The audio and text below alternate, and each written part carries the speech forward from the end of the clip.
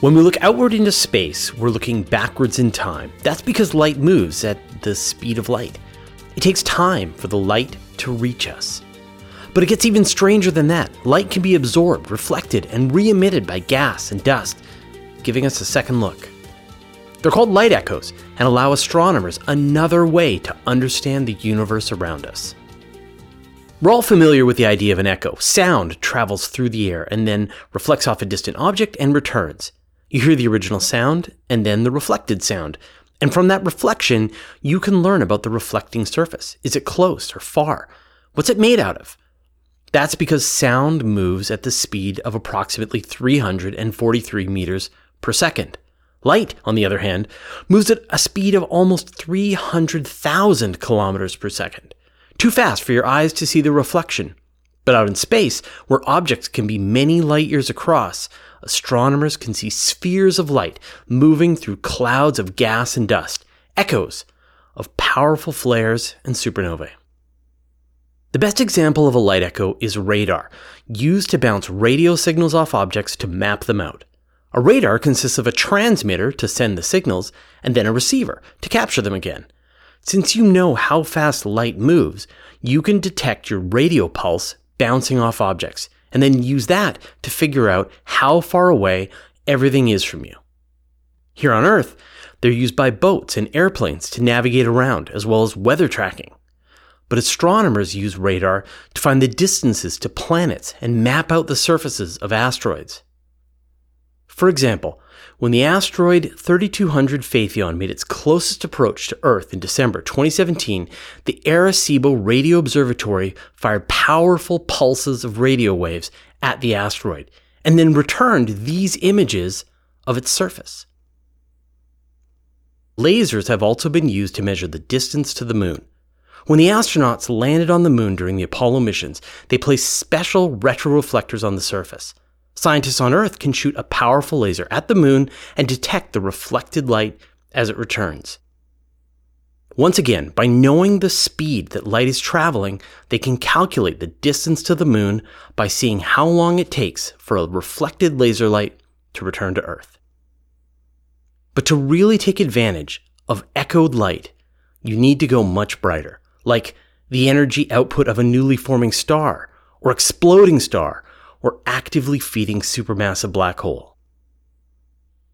Nature is releasing electromagnetic radiation all the time, in the form of visible light, infrared radiation, and even radio waves. And astronomers have figured out ways to see the reflected light to make discoveries about the universe. An image that you might be familiar with is the star V838 Monocerotis, located about 20,000 light-years away.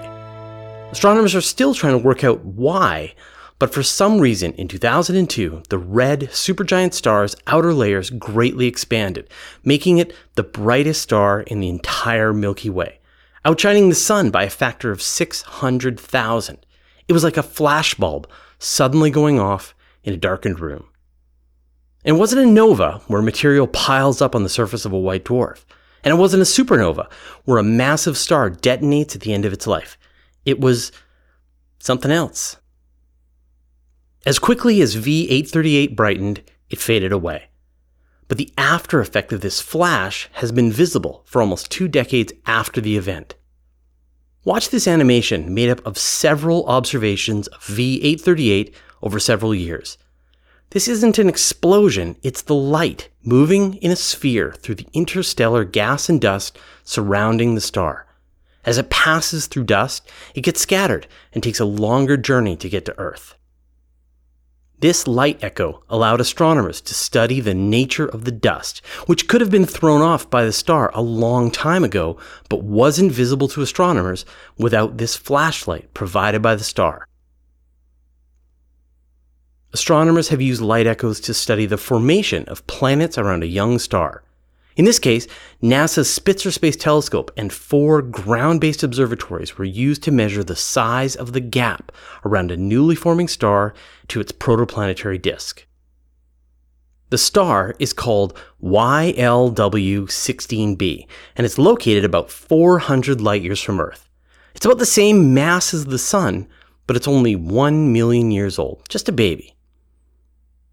Even in these powerful observatories, the protoplanetary gap is too small to be measured directly. Instead, they use light echoes to get at the size.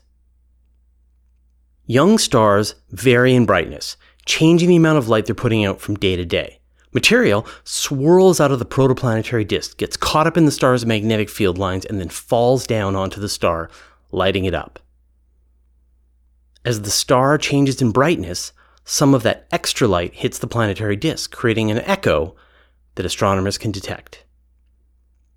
Since they know how fast the light is going, they were able to calculate how long it was taking for the brightening to reach the disk and calculate how big the gap is. The light takes 74 seconds to reach the gap, which means that it's 0.08 astronomical units, or 12 million kilometers away from the star. Just for comparison, the distance from the Sun to Mercury is about 60 million kilometers. Another example of light echoes in astronomy was recently used to study the environment around a stellar mass black hole. Astronomers used the Neutron Star Interior Composition Explorer, or NICER payload, on board the International Space Station. This instrument was able to detect the X-ray emissions from a newly discovered black hole called J1820, which was feeding off a companion star.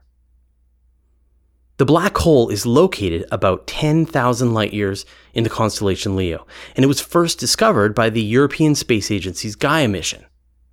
In March 11, 2018, the black hole suddenly flared up, becoming one of the brightest objects in the X-ray sky. Of course, it wasn't the black hole itself that flared up, it was the accretion disk that surrounds the black hole, made of material stolen from its companion star. The material is swirling around, heated up by the intense pressure and magnetism of the environment that generates the X-ray radiation. It's surrounded by a corona, a region of subatomic particles measuring 1 billion degrees Celsius. An instability in the disk can cause a collapse, like an avalanche falling down a mountain, releasing a burst of radiation. It's this inside edge of the accretion disk that astronomers wanted to be able to study. Once again, you've got a source of illumination, the flare caused by a disk collapse. This releases X-rays directly in all directions, but X-rays also pass through the disk, reflecting back at us at different wavelengths and intensities.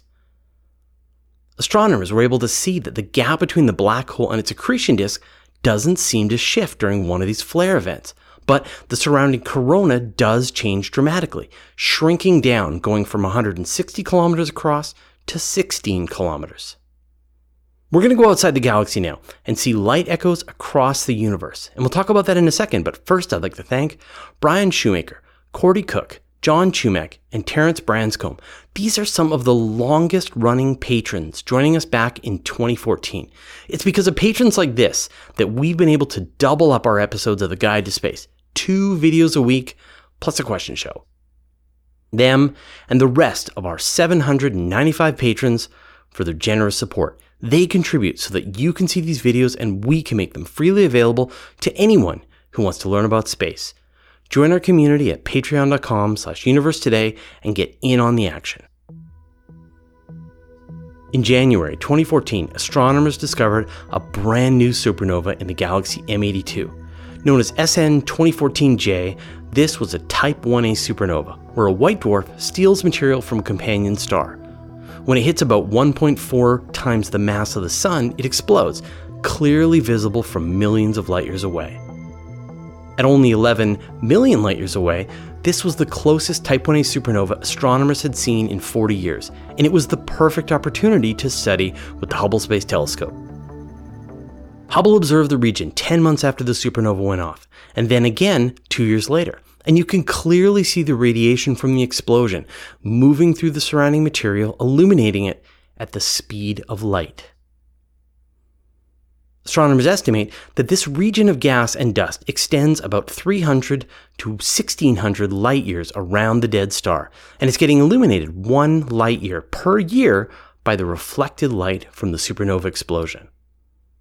In fact, astronomers have been able to see this happen more than 15 times across the universe, but this was the closest and so the highest resolution they've ever been able to see. Let's go bigger. This is an image of a collision between galaxies in the process of merging. The larger galaxy, SHA SS073, has an actively feeding supermassive black hole at its core, which makes it incredibly bright. The less massive galaxy is called SHA SS622. Radiation is pouring out of the accretion disk around the supermassive black hole and bombarding the smaller galaxy, causing it to glow as it absorbs and then re-emits the light. It's a tiny spot in this image, but it's 1.8 billion square light years in space. But here's the strange part. According to their calculations, astronomers found that it's not enough radiation to make it glow this bright. Instead, the flare must have happened 30,000 years earlier, when the galaxy core was much brighter, and we're seeing the reflected light now.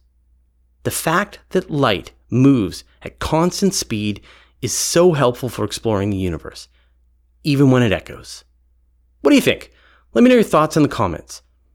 Once a week, I gather up all my space news into a single email newsletter and send it out. It's got pictures, brief highlights about the story, and links so you can find out more. Go to universetoday.com/newsletter to sign up. And did you know that all of my videos are also available in a handy audio podcast format so that you can have the latest episodes as well as special bonus material like interviews with me show up right on your audio device? Go to universetoday.com/audio or search for Universe Today on iTunes, Spotify, or wherever you get your podcasts, and I'll put a link in the show notes. And finally, here's a playlist.